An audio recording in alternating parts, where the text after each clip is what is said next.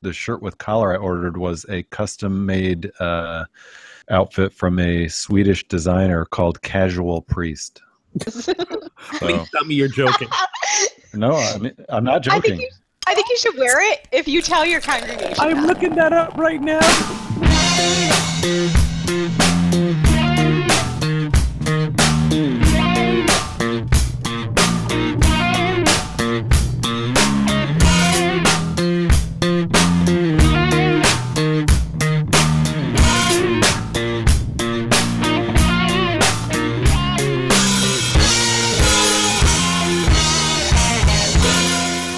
Welcome to episode 31 of Pub Theology Live, a weekly conversation on life and faith over a good beer or another beverage of your choice.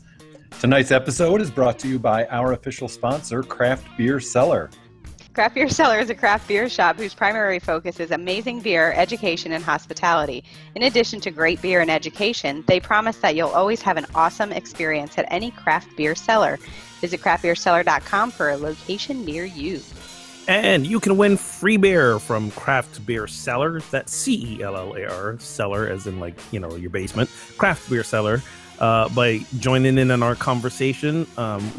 Anytime, whether you're watching us live or listening to us later, hop on Twitter, give us a tweet at Pub Theology, use the hashtag PTLive, or you can comment on the Pub Theology Facebook page. And thank you for listening. Again, you can watch us stream live where you really get some fun behind the scenes mishaps and mayhems. Tuesday nights on YouTube's or on the pubtheology.com website, and listen anytime, SoundCloud, Stitcher, or iTunes. And your free beer comes in the form of lovely Craft Beer Cellar gift cards. I just mailed some to one of our last winners.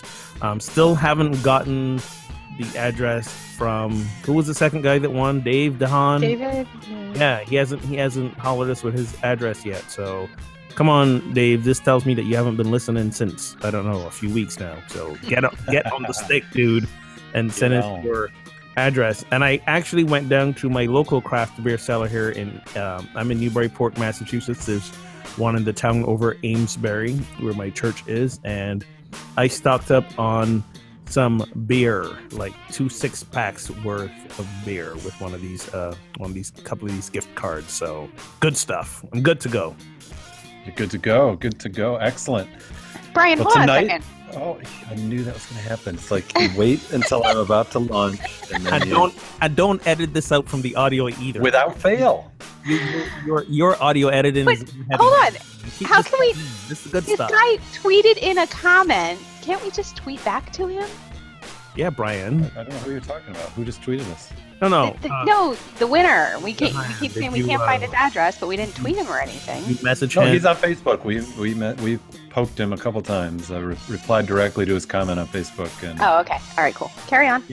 He knows. So tonight we are discussing St. Francis' reported statement of preach the gospel and, if necessary, use words. How does one preach the gospel without words? And what role does how you live your life play in this process? It will also maybe get into what is the gospel, what do you even mean by that? We'll also discuss self-compassion and ideology and more. Well, my name is Brian Burkhoff. I'm the author of the book Pub Theology, and I'm the pastor of Holland UCC, a new progressive faith community in Holland, Michigan. And tonight I am drinking a Stone IPA. With us, as usual, we have Ogun Holder and Tina Simmons. Welcome, guys, and let us know what's on tap. I am Reverend Ogun Holder of Unity on the River in Amesbury, Massachusetts, and I made a run to Craft Beer Cellar today because they're our sponsor, so I frequent them. I'm drinking a fall Hornin. A fall Hornin pumpkin ale. Wow, fall Hornin. I thought you said fall morning, which I understood, and now I feel a little less secure about that. But now I noticed that I misread. Either that or the letters changed on me. It is by Anderson Valley in Boonville, California. But I'll the just bear say with there's nothing antlers like a made fall. sense to you? There's No. nothing like a fall hornet. Bear with antlers does not make sense to me. None of this makes sense right now. And there are bats flying on the thing as well. It's a messed up kind of beer. Woo! All right. Tina, welcome. I'm Tina Simmons. Excuse me. I'm Tina Simmons, writer, graphic designer, project manager, author of the soon-to-be-published book Zandrail. And you can actually, if you can hunt me down on Facebook or on Twitter, you can actually vote on my cover. We just put that out there as a poll, and Brian retweeted it on the Pub's Theology site. So I'll keep it open for another like 24 hours or 48 hours. So feel free to jump in and give us your vote. And tonight I'm drinking homemade plum wine, and it's pretty awesome. It's warm, which is good. Oh, that sounds so awesome. Yes. See, Sounds so I maintain what I said a few weeks ago. This is why she is with the guy she's with, because he makes her alcohol. No, because he's awesome, but this is a bonus. This is a bonus. Yeah, that's gravy on top. I mean, come on. That's right. It's Tina. I think that's the main course. And I helped. I helped pick the plums and cut them up, bottle them. Okay, you help. He does all the sciencey stuff. You know, we do want to acknowledge that we are doing this episode during a historic event, which is not the first time for this show. We kicked off this show during a State of the Union address, the final one by President Obama. And tonight we are recording during the Cubs' first World Series appearance in over 70 years. So, And what can you say? Yeah, so it is top of the fourth. Indians still up 2-0. All right. Well, you know, the Cubs are just kind of warming up. You know, it's been a while, this whole World Series thing for them. Yeah. It has, well, for both of them. I mean, no one's again. I don't think anyone's except people in Cleveland is rooting for the Indians, but but they were in the World Series in 1995 and 1997. In fact, I was at a World Series game in 1995. Yeah, but you know, here's my thing. Does it count if you don't win it? Like, I mean, no, it doesn't. Yes. I mean, it counts for you were in the World Series. You know, so the Cubs have you win the pennant, whatever that means. I don't know what. Okay, Ricky Bobby. If you're not first, you're last. Yeah, exactly. Exactly, you're proving my point. Well, I'm bringing out the rally cow for the Cubs. I don't know if that's a thing, but we'll see if we can work some magic for those Cubbies. All right. So our first question, our warm up tonight is: what is your least favorite task or chore? Paying the bills. I hate paying the bills. Paying I roll that under the category of what I like to call adulting. I hate adulting. You know, paying the bills, sorting the bills, you know, all that kind of stuff. It's like, can't the lights just happen or whatever. So exactly. Can't people keep this stuff going here for me? And tax preparation. Like, yeah, terrible. You know, can I just tell you, as a minister, and you should know, you probably know this too, Brian. I don't know what it is, but taxes, preparing taxes for ministers are so convoluted because of the various convoluted ways, and I don't mean convoluted, but the various ways ministers are paid and reimbursed for services and things they can, you know, deduct on their taxes. It's kind of crazy.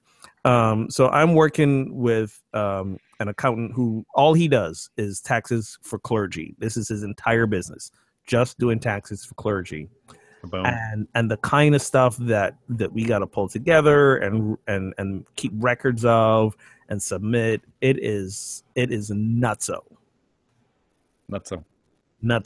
So that's a whole headache that I'm still going through. I hear you, Tina. A least favorite task or chore? You know what? I was trying to think, and I couldn't think of anything that I absolutely hate doing. I hate getting overwhelmed with everything. You know what I mean? Like, I hate doing everything on my own and getting overwhelmed with it. Yes. But one-on-one, I don't really mind doing anything. And I don't mind paying the bills as long as I'm in a good place financially. Yeah, that doesn't hurt. When he said that, I was like, yeah, when I was hurting, I was drinking wine while I was paying bills just to get through it. Yeah, there you go. There you go. Well, how about I send you, I just change all the addresses on my bills to your address, and I'll send you money to pay them, and you take care of all of it. How's that? Ogun, I would seriously totally do that for you. Oh my, we gotta talk. What is happening? Are you kidding me? To have someone. That's one of the tasks of virtual assistants. I would do that. All right, we don't talk. That might be doable. Yeah, let's do it. What is happening? Wow, is it too late to get in on this deal? You scoffed. Never. You scoffed at first. It's too late. I scoffed, and now I want in. Now you want in, right? Mm-hmm. What do you hate, Brian? Wow. Yeah. Well, it's not mowing. I just did hopefully a final mowing of the lawn, but I don't really mind that. I'd probably have to say making lunches for my kids in the morning, mostly because I don't like morning, and that involves doing things that require a little bit of thought, a little bit of coordination, a little bit of having the kids help me find where their lunch boxes are. That's because you got too many kids. That's the problem. Well, it's let me tell you, it is a task and a chore, and it's not my favorite. But the good news is I have a lovely spouse who normally does this every day, and it's all I can do just to get out of bed and get some coffee and get them to school. But if she's out of town or unavailable and I have to do the lunches and get them to school, it's not a pretty scene. Gotcha. So here's what you should do. You should have them all up half an hour earlier and make an assembly line with them. Make it a whole like family activity, an assembly line. Everybody has a job. Everybody's got a job. Make it fun. Make it a fun thing. Says the guy with one child who can pretty much do everything herself. So exactly. Don't take anything I say. Say to my 9-year-old, you had one job. Peanut butter. Come on. There you go. Exactly. You're fired. Oh, man. All right. So where do you want to start? Do you want to start with St. Francis or with self-compassion? I love the self-compassion question. Yeah, it's kind of a good one, isn't it? That wasn't it. And we just talked about least favorite task or chore, so I think maybe that's Brian. We don't read the script. You just guide us. No, I totally did, because I like the 3 ways when you talk about you're too attached to ideology. That's my favorite. So. Oh, all right. Well, you're gonna have to wait for that one. Fine. All right. So where are we going? All right. So a quote from Scott Evans. He says, "Self-compassion allows us to give ourselves the gift of being adequate at many things instead of exceptional at everything." So do you practice self-compassion? Is that the same thing as saying like jack of all trades, master of none? It's kind of like that, isn't it? No, I took that because it's master of everything in the quote. I took it as trying to be a perfectionist and being, trying to be able to do everything perfectly. And permission to not have to do that. Right. Yeah. That's what the saying says. Master of all trades, jack of all trades and master of none means that. Yeah, think it through. It means you do everything mediocre. This is saying you're giving yourself permission to do some things okay instead of everything perfectly, not everything mediocre. Okay. Yeah, it's not the same. It's related. It's related, but it's not the same. Right. You didn't say it was identical. That's what I said. Like. All right, fine. Carry on. We missed that. We missed the like. We missed the like. Okay. All right. I'm sorry. We unliked it. Now we'll like it. And maybe I'll share it. I'm going to put an eye rolling. See, I need an eye roll icon on Facebook. A little eye roll. Need a sound effect. Need an eye roll sound effect. So back to the quote. Yes, I do believe this is being compassionate with ourselves, because some of us have this tendency to strive for perfection. And I think it's okay to strive for excellence. There's a difference between striving for excellence and trying to achieve perfection, because perfection is an unattainable goal. You can always do something a little bit better. I don't believe perfection exists. Striving for excellence, however, means you're mindful, you're using your skills, your talents, but you realize that along the way there will be hiccups, there'll be bumps, that things may not turn out exactly as you want them, and to give yourself that grace, if you will, give yourself the grace to let things unfold, to know that it will not be perfect, but it will still work out well. Yes, that is being kind to ourselves. I have to agree. Jack of all trades. Whatever. It reminded me of a Brené Brown quote, and I didn't look up the quote, so I don't know it exactly, but she basically says that on the opposite, the same coin, perfection is on one side and guilt and shame are on the other, because when you're trying to be a perfectionist, you're trying to live up to somebody's expectations, and you can convince yourself that they're your own, but usually it's somebody from your past that you didn't meet up to their expectations, so you're pushing yourself and pushing yourself. So yeah, I think it's self-compassionate to not expect yourself to be perfect at everything, or to be able to focus on the things that you enjoy doing instead of feeling like you have to do everything. Yes, absolutely. So do you think there's biblical support for a practice like this? Like, we kind of think of spiritual practices, at least coming from the Christian tradition, prayer, fasting, caring for the poor, loving our neighbor, seeking justice, having fruit of the Spirit. But we don't really think of self-compassion, right? No, a lot of the things in the Bible, it almost seems for good cause is more directed outwards than inwards. It's more about serving others. It's more about serving God. You don't read in the Bible a lot of, serve yourself and take care of yourself. Right. They don't focus on it, but you do see Jesus separate himself to be able to commune with God and take care of himself. Yeah. He did do that. I think often, though, it more turned out as, he stirred up trouble and then ran away from the scene.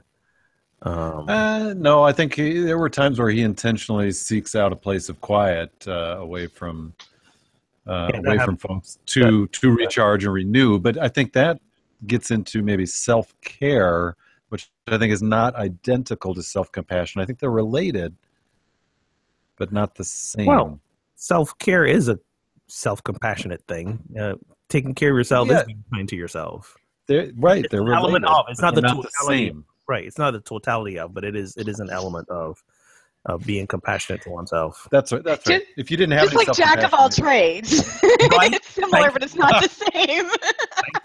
Not the same. Related. Bring it full circle. We're in the ballpark, just to use a timely analogy. Don't remind me. Yeah. Speaking of ballpark, we are where are we? Bottom. I just tweeted out to see if Indians are up 3-0. Indians have scored 3-0. Bottom of the fourth. Oh yes, Josh on Twitter. I put out a request on a scoring update. He said 2-0 Cleveland. He said check that, make it 3-0. Yep. So thanks, Ogun. Thank you, Josh. And Adrian has chimed in with his least favorite chore. He says cleaning up in general. Ugh. Cleaning up. I hear you, Adrian. I think about I don't mind. I don't like cleaning, and I have a high tolerance for mess. Like right now, my house is an utter disaster. But when I set aside a day or time for cleaning, and I get into it, it is so cathartic. It is so literally cleansing, but also metaphorically, I feel cleansed by doing it, and I like the feeling afterwards. There's a certain sense of stewardship that comes along with that. Do you want to come over? Bring in a sense of order. No, you got 4 kids, man. I ain't touching that with the ball. Tina can pay the bills. Ogun can do the cleanup, and I'll buy the beer. I'm cool with that. No, actually, I'm one of those people that I could totally go into a hoarder's house and clean it up without a problem. Like, I love to clean and organize. You're hired. You're both hired. but there's a huge emotional, like Ian was saying, there's a huge emotional thing to it as well that I think people get like that because they're attached to things. They're attached to ideas. They feel guilt and shame, and they kind of just pack stuff in and forget about it. So I think there's a whole emotional aspect to it too that I would love to help people through too. I wish. I have a whole corner. Go ahead. I was going to say, Tina, I wish you felt some guilt and shame about not buying a wired headset because that Bluetooth thing is still. Did you hear me? Buzzing. Yes, Oh, is it? Am I getting too close? Did you hear me say I just got off a plane from Pennsylvania? You had time to cut plums for wine. Prioritize, lady. Yeah, like 2 months ago. Oh my gosh. Wow. I'm done. Thank you. And my comment doesn't make sense anymore because we've lost the flow. So, go ahead. Brian, trying to keep this whole thing moving along. It takes effort. It might be my least favorite chore, in fact. You know what happened? So for those of you who are going to listen to the heavily edited podcast later, little behind the scenes. What is this, like the second or third major restart for the episode? At one time, Google Hangouts crashed and Brian's thing crashed, and we had to restart the show. So we are just kind of like we're just like whatever at this point. So we don't know who's on first or what's on second. Third base. Stop with the baseball references. I think this is episode 31 C for those who are keeping score at home. Yeah. End of fourth, still 3-0 to the Cleveland Indians. All right. So Cubs fans need to practice a little self-compassion and self-care. You know what? So one of my closest friends, she was a what do you call it? She was in classes with me at seminary, classmate, and she's my prayer partner. We call each other every week and check in with each other, kind of do like a little ministerial venting, and we pray with and for each other. She's from Chicago, diehard Cubs fans, and both she and her husband, and they are so excited for this, and at the same time, there is still that sense of we are not gonna get all the way excited because we don't want to dare be disappointed like we've been for the last 100 years, but they can't help be excited at the same time. It's a weird place that they're in right now. Brian, now can we talk about when people get too attached to an ideology? No doubt. Yeah, we can jump into that. All right. So this is a quote taken from professor from North Park Seminary in Chicago, fittingly, and he says 3 top signs that you may have become absorbed into an ideology. Number 1, you show excessive emotion at the person or persons who disagree with you. 2, you have an inability to take the other side of the argument with any degree of seriousness.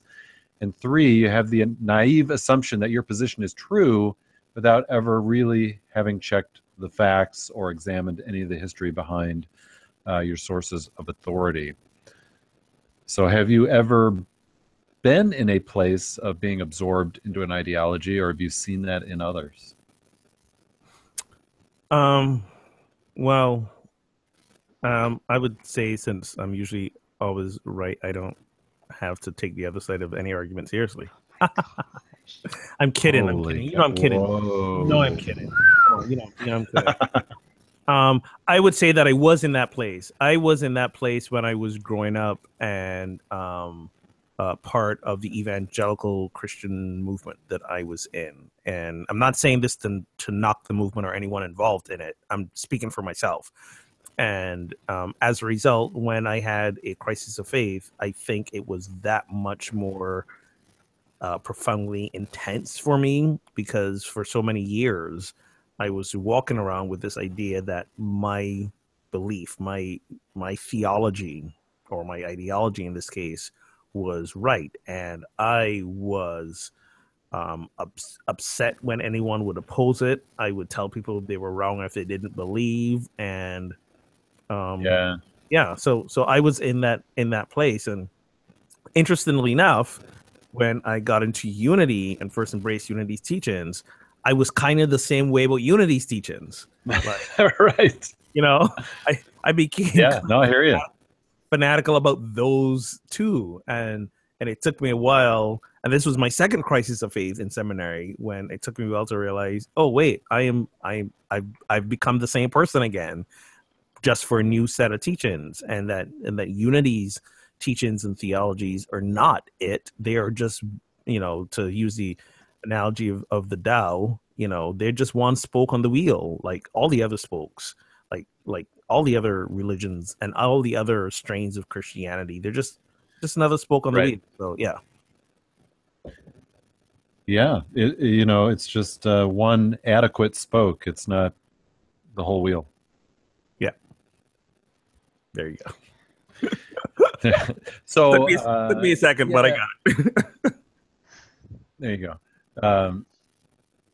I mean, I've certainly, as you have, been in this place myself, and also experienced it in others. And I think for me, I don't think I was even aware that I was sort of totally absorbed into an ideology. It was just, this was what I thought, this was what I assumed was true about the world, about God, about Jesus, and that was it, right? I didn't realize that how many layers were happening there, that, I was born into this religious tradition, which was one of, so many different religious traditions within Christianity, let alone world religions, and even the scale of human development and human religious development, and what that timeline looks like. And I mean, I just was so naive, I think. So, the third point, naive assumption that my position was true without really checking any of the facts or examining the history behind it. And when I began to do that, it allowed me to be less tense when I heard other perspectives, because I began to realize I don't have the whole picture here, and there's a lot more mystery and a lot more unknown to God and faith than I ever realized. Yeah, there's more unknown than known. I just say that to somebody today. I'm like, there's no bottom to this. No matter how deep we go in our faith, in our spirituality, in our understanding of God, there is no bottom. Like, it's right, still not exactly. But you know what, Brian, listening to you, it just, it makes me think, though, like, most people grow up learning a religion as if it is fact, and they don't even know other religions exist, or if they do, they're wrong. They're sinners. Right. They're, exactly. I mean, you grow up with Christianity is the only way to go, as if this is the color purple. There is nothing else. So Yeah. I see why so many people never That's question it, because you can't. It's a fact. Yeah, that's right. You're taught it's a fact. Exactly, it is a fact. I think this election, first of all, we experienced tons of this with, people not fact checking, but then there's facts out there that are completely contradictory, and people get so heated and so angry, and I see people that, like, normally are, to me, are really, kind, generous, wise people going crazy about this stuff. And, it's kind of weird for me. You guys, I know I love to argue with Ogun, but I'm kind of, I don't like confrontation very much. So when I don't really discuss spirituality or politics with people if they have that kind of heat about them. Does that make any sense? Like, I'll discuss it with somebody if it's a questioning environment, and we can discuss like we do here. But the second somebody's like, no, you have to believe this, like, dude, I do a shutdown.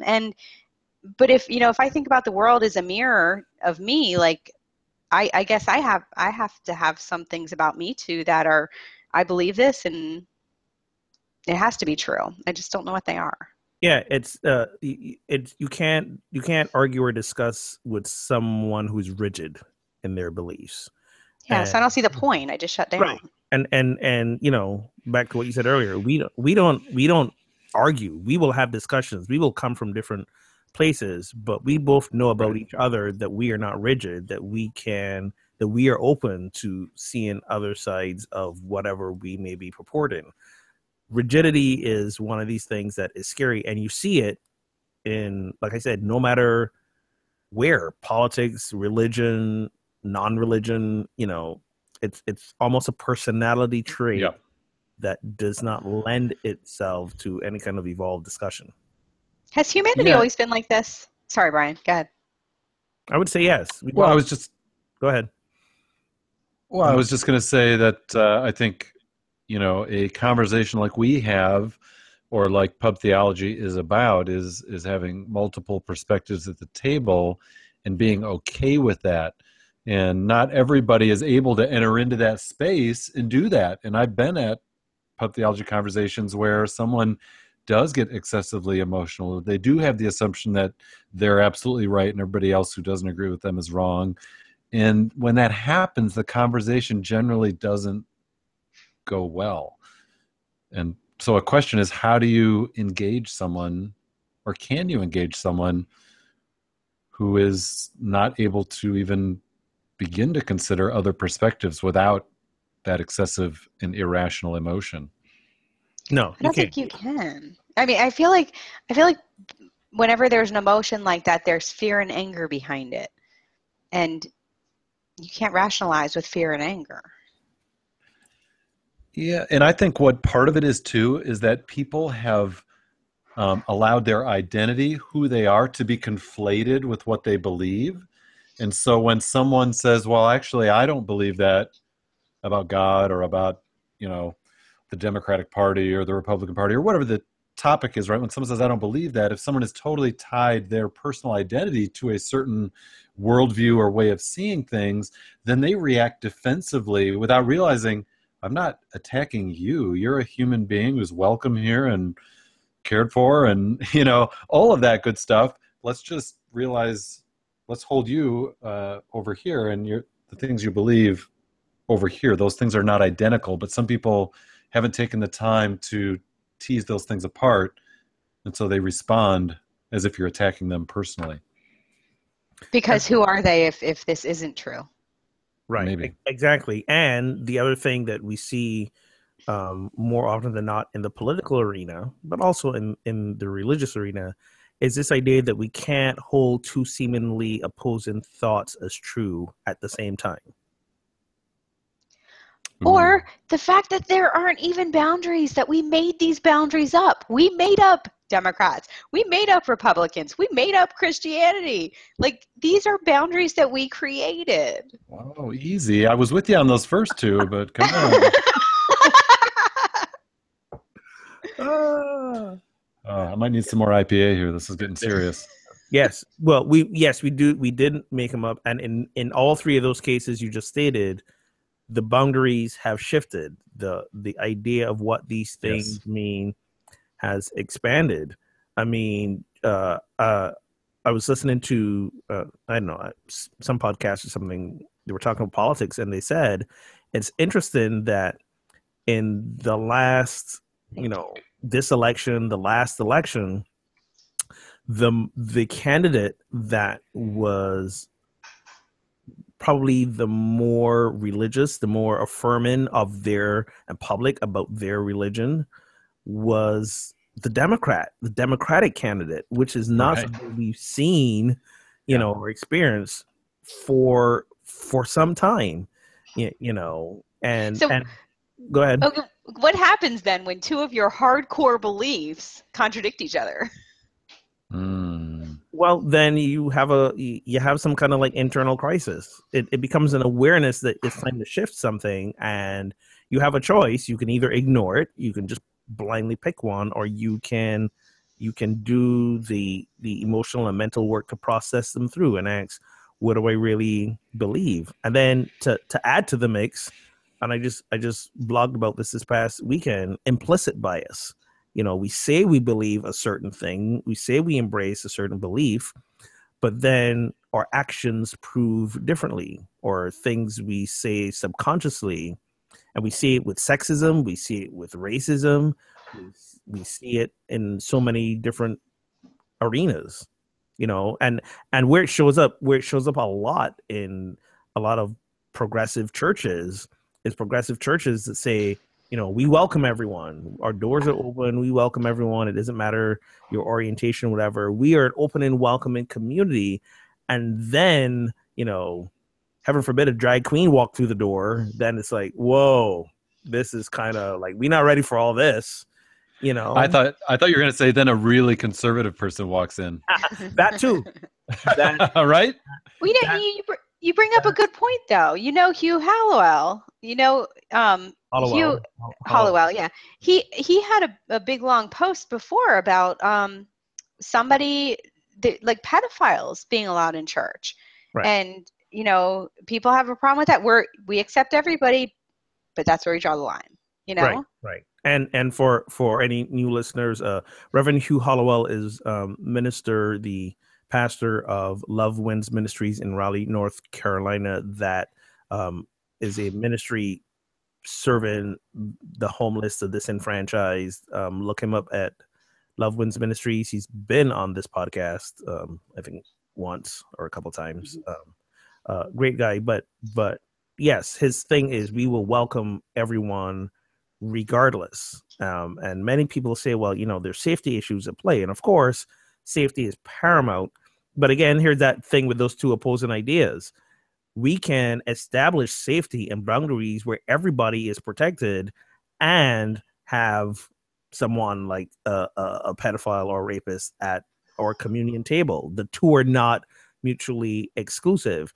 It's going to take a lot of work and acceptance on everyone's part, right. But the two aren't mutually exclusive. Because part of the safety is protecting the rapist and the pedophile from their own impulses. So the safety is going both directions. Let's see. Here we go. Where are we? Still 3-0. Baseball score. Still 3-0. And what's the inning? What is the inning? The fifth now.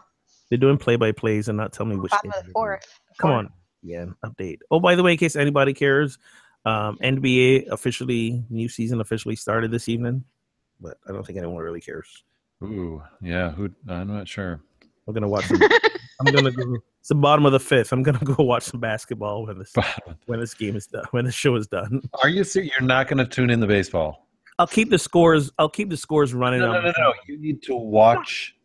Game. No, baseball is the most boring game to watch. Brian, how attached to your ideology of baseball are you? Really? I'm getting excessively emotional right now. I can tell. I cannot take your side with any degree of seriousness. And I have the naive assumption that my perspective is the right one. You got that right. Baseball is so boring to watch. No, here's the truth. I love going to live games. It's fun being in the energy of the stadium, your seventh inning stretch, all the fun stuff. Yeah, a hot dog, a beer. Right, exactly. But watching it on TV, no. Also good. I'm asleep halfway in the third inning. No. Listening on the radio, also very good. See, but then you're not listening really for the game. You listen for the commentators. Yes, because they're describing the game. No, they're talking about so many other things. They got to work that hard to make it exciting. Oh, stop. Yes, that's part of the beauty. Part of the magic. No. If you gotta work that hard to make a game exciting, something's wrong with the game. Okay. NBA basketball, it's October. There's no down moment. It's October, but the boys are giving us a little more summer in the World Series. Come on. End of the fifth, Indians still up 3-0. Right. Which brings us to St. Francis, who reportedly said, play left field and if necessary, use words. Nice. No, actually, he said, preach the gospel and if necessary, use words. So how do you share the gospel without using words? Because your actions are so much more than your words are. Yep, your life is your message. Is that true? Yeah. It's that thing I mentioned before about implicit bias. You could say what you want, but it's your actual actions and choices, how you show up in the world. That's the true message. That's what people gravitate to. That's what people will quote you on later. So, yeah, words don't matter, I think, as much. You just used words to describe that to me, though. Does that count? Well, we are. This whole show is about words. We are a podcast. It wouldn't be much of a show. Maybe one day what we need to do is all get in the same space together and like go do a service project or something. But this is a podcast. Words are good. Words are good too. You just brought up a really good point, though. Maybe that's the problem, because I love social media. I absolutely love it. But maybe that's the problem, is that we are doing so much more talking than we are actually doing anymore. Well, dialogue is important, I think, because a lot of times the separation or the dysfunction we have, because as we were talking earlier, people just holding on to their ideology and not shifting, not being open. Part of that has to be resolved with discourse. A few hundred years ago, it was resolved with a sword in the gut or a club to the head. We don't want to do that anymore. And there's still parts of the world where that's happening. But for most of us, we realize that violently resolving a dispute is going to create losers on both sides. So no, I hear you. I hear that. But don't you think that you'd have a much better conversation working side by side in a soup kitchen with somebody or planting trees in a park than you do spouting stuff at each other on Facebook? Oh, absolutely. Sure. Probably. Yeah. I don't know. I'm missing community right now. Well, I mean, I think the challenge is that we have such easy access to social media and,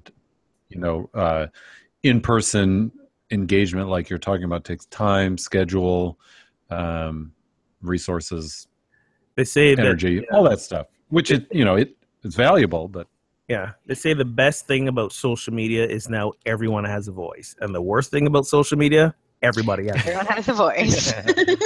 Ooh, I mean, look at us podcasting, right? Exactly. Who would have thought? I mean, the universe right now is sort of like, really, guys? Yeah, the jury's still out on this one. May not be a good idea. We need a little self-compassion. Come on, this is true. Thank you for reminding us about that. No, but I think that's what he meant, was that, like Ogun said, your actions are so much more than the words you're speaking.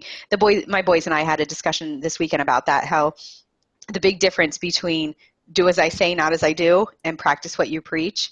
Practice what you preach, you're going to get a much better result. No doubt. And I think the irony is that a lot of Christianity has made accepting the gospel into the gospel period into a verbal thing, right? We've made it into, well, we need to preach a good sermon, or we need to share our faith. We need to evangelize with words. We need to tell people about Jesus, and then they need to say certain words to be in the circle, right? They need to pray a prayer. They need to say they believe the right things, and then they're in, and then that's all there is to it. Right.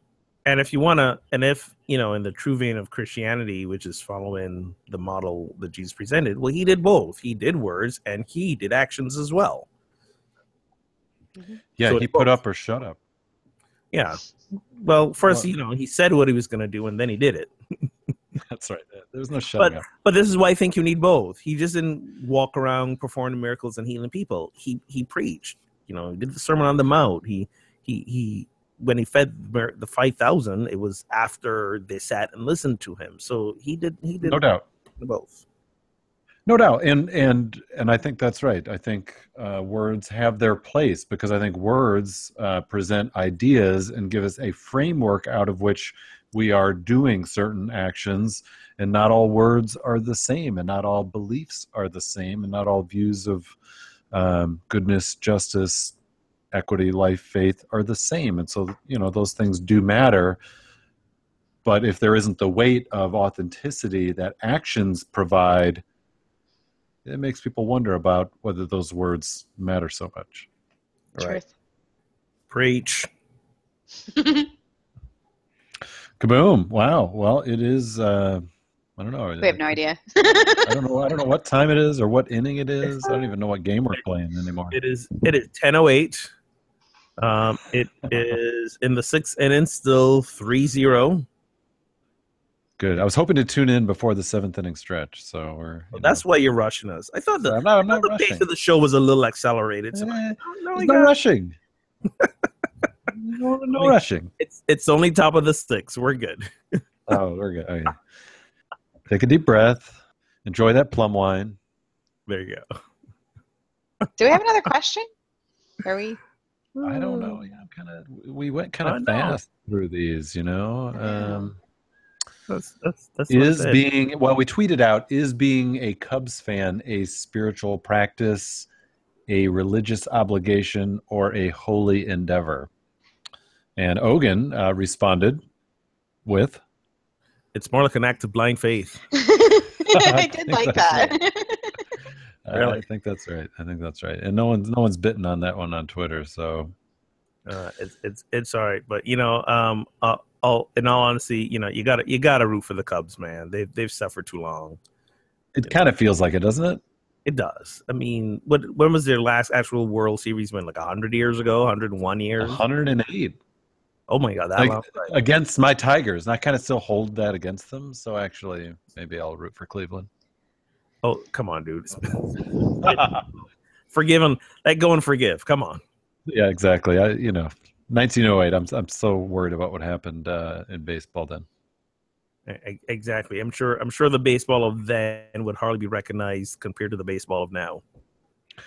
All right. So quick question on different topic, not on our sheet. We're just kind of We're winging it. Let's go. winging it here. So Ogun, I tuned in to your Sunday morning service a couple weeks ago. Oh dear, I don't like where this is going. Oh, where is this going? No. Stay with me. I enjoyed it. I would have loved to have been there. It just was fun and very engaging and good music and good energy. So well done on that end. Thank you for watching. Well done. And then my question is, as I'm starting a new community, I like how he started with the good stuff and said, all good on that end. No. This is totally no. You'll like it. So I have never worn a clergy collar, even though I've been ordained for 11 years now. But I think I'm going to wear a collar in my new community. And I noticed you're wearing a jacket and a nice shirt, but you don't wear a collar. That's not in the Unity tradition, I'm assuming. That is correct. It is not. And have you ever worn a collar, or would you? I have not, but I do know of a handful of Unity ministers who have. Basically, Okay. Unity, like wear whatever you want. There's no Right. no, and I wear the suit and the clothes I wear because I like to dress up for me. Like, I was gonna say, Ogun cares way too much about how he looks Kaboom. to wear a collar. right? Exactly. I think what wearing the black shirt with the collar and black pants, I think what that will do for me is I won't have to think about what I'm wearing. It's kind of like the uniform. It's enough to think about on a Sunday before worship. And in many ways, right. And in many ways also, though, it does establish a sense of authority is not the word I want to use, but a sense of your role, right? Role. Yeah, association. Yeah. Exactly. Now, I think you can have that without wearing the collar. I mean, I think I have that where I am, and I don't ever wear collar. But the dressing up thing, honestly, is also part of a family ritual between my daughter and myself. Nice. She likes to shop. I like to shop. Saturday night, we pick out the outfit together. Like we throw down the option. I like it. Yeah. I am by admission a little bit colorblind. I got some red green color blindness going on, so sometimes I don't match the color as well. Nice. So she helps me out with that, but it's become part of our like father-daughter ritual. It's been this way for years, so that's part of it as well. I also think it's your personality. Oh yeah. I can't picture you like Brian has it more serious. I mean, you're very laid back, Brian. You're very laid back, but Hogan's like this, like colorful. I think the word you're looking for is uptight. No, I would never call you uptight. I wouldn't call you uptight. I know uptight people, trust me. No, but I think you're a little more traditional, laid back, a little, more downtoned, quieter. Like it fits you to wear a collar. Okay, because I've never done it, so I'm. Take that foot out of your mouth slowly. Take the foot out of your mouth. I'm not. I'm just saying it's a personality thing. Like you're just. Ogun in a collar would just be funny because he's not that serious. Whoa. Wow. Whoa. I mean, you get serious, but you're all over. I mean, I'm not part of your congregation, Ogun, but I'm your friend. I know you. You're all over the place with emotions, and you're like theatrical, So to have Brian, somehow neither of us are coming out looking good. I know. Yeah, a lot of truth coming out though, so I like that. I don't think I said anything bad. No, you did. Both awesome people. You're good. You're good. I think the ultimate decider is what makes you feel comfortable. Is jeans and a button down going to make you feel comfortable? That's what would make me comfortable, to be honest. So I'm a little. Then do it. Then be comfortable. Is where I am. Well, I will say that the shirt with collar I ordered was a custom made outfit from a Swedish designer called Casual Priest. Please tell me you're joking. No, I'm not joking. I think you should wear it if you tell your congregation. I'm looking that up right now. I went all in. I thought if I'm going to wear the collar, it's got to be right. I agree with Ogun, though. I think you should do whatever you feel good. Whatever you feel comfortable, like they're going to love you no matter what you present. Oh, my dear God, that's a real thing. Did you think he was lying? And these priest models are hot, too. Look at them. See what I'm saying? Goodness.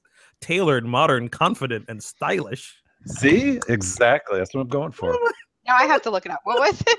Casual Priest. You got to look at this. This is awesome. And they don't make it until you order it, so it's kind of like you give them your size, and then they make it. Wow! So I may not see it until 2017. Oh, Brian, you got to get the Adam short sleeve, slim fit jersey with short sleeve and the collar. I went with a long sleeve. You got to get that. That is awesome. It's the winter time. He'll get that this summer. Yeah, exactly. My goodness. There'll be snow on the ground by the time it shows up. So here's the thing you should wear. So you know how you have the collars with like just a piece of cloth around them that tucks under your usual button down or whatever. Just wear one of those without a shirt. Yeah, exactly. That'll be sweet. I did pick up a nice stole, like the cloth that you hang around yourself, right. And I got a sort of multicolored. Oh my goodness!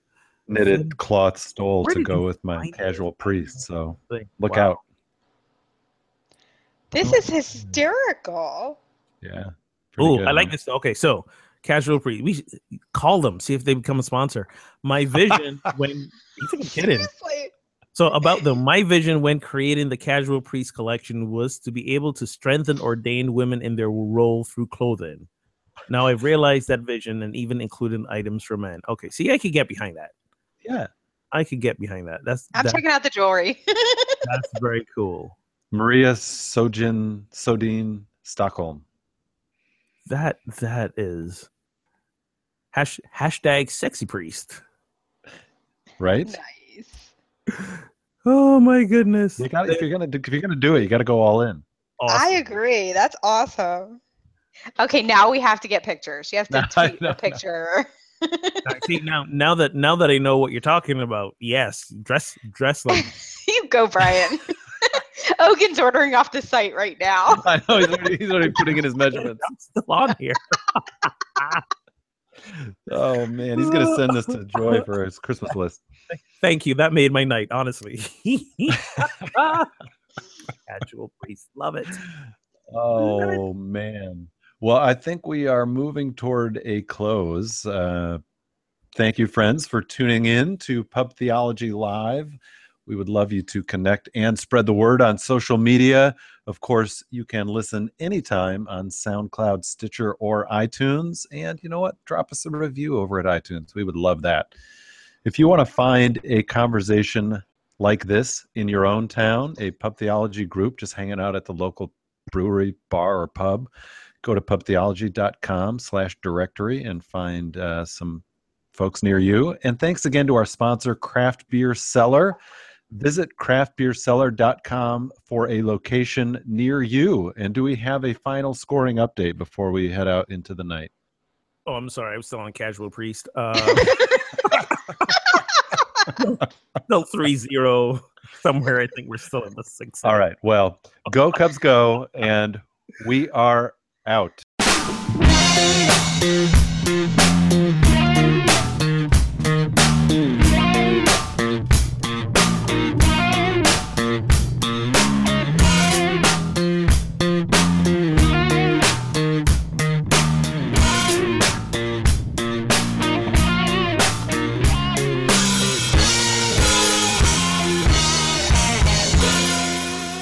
He says to me, I kind of like this look. Like, you actually look masculine today.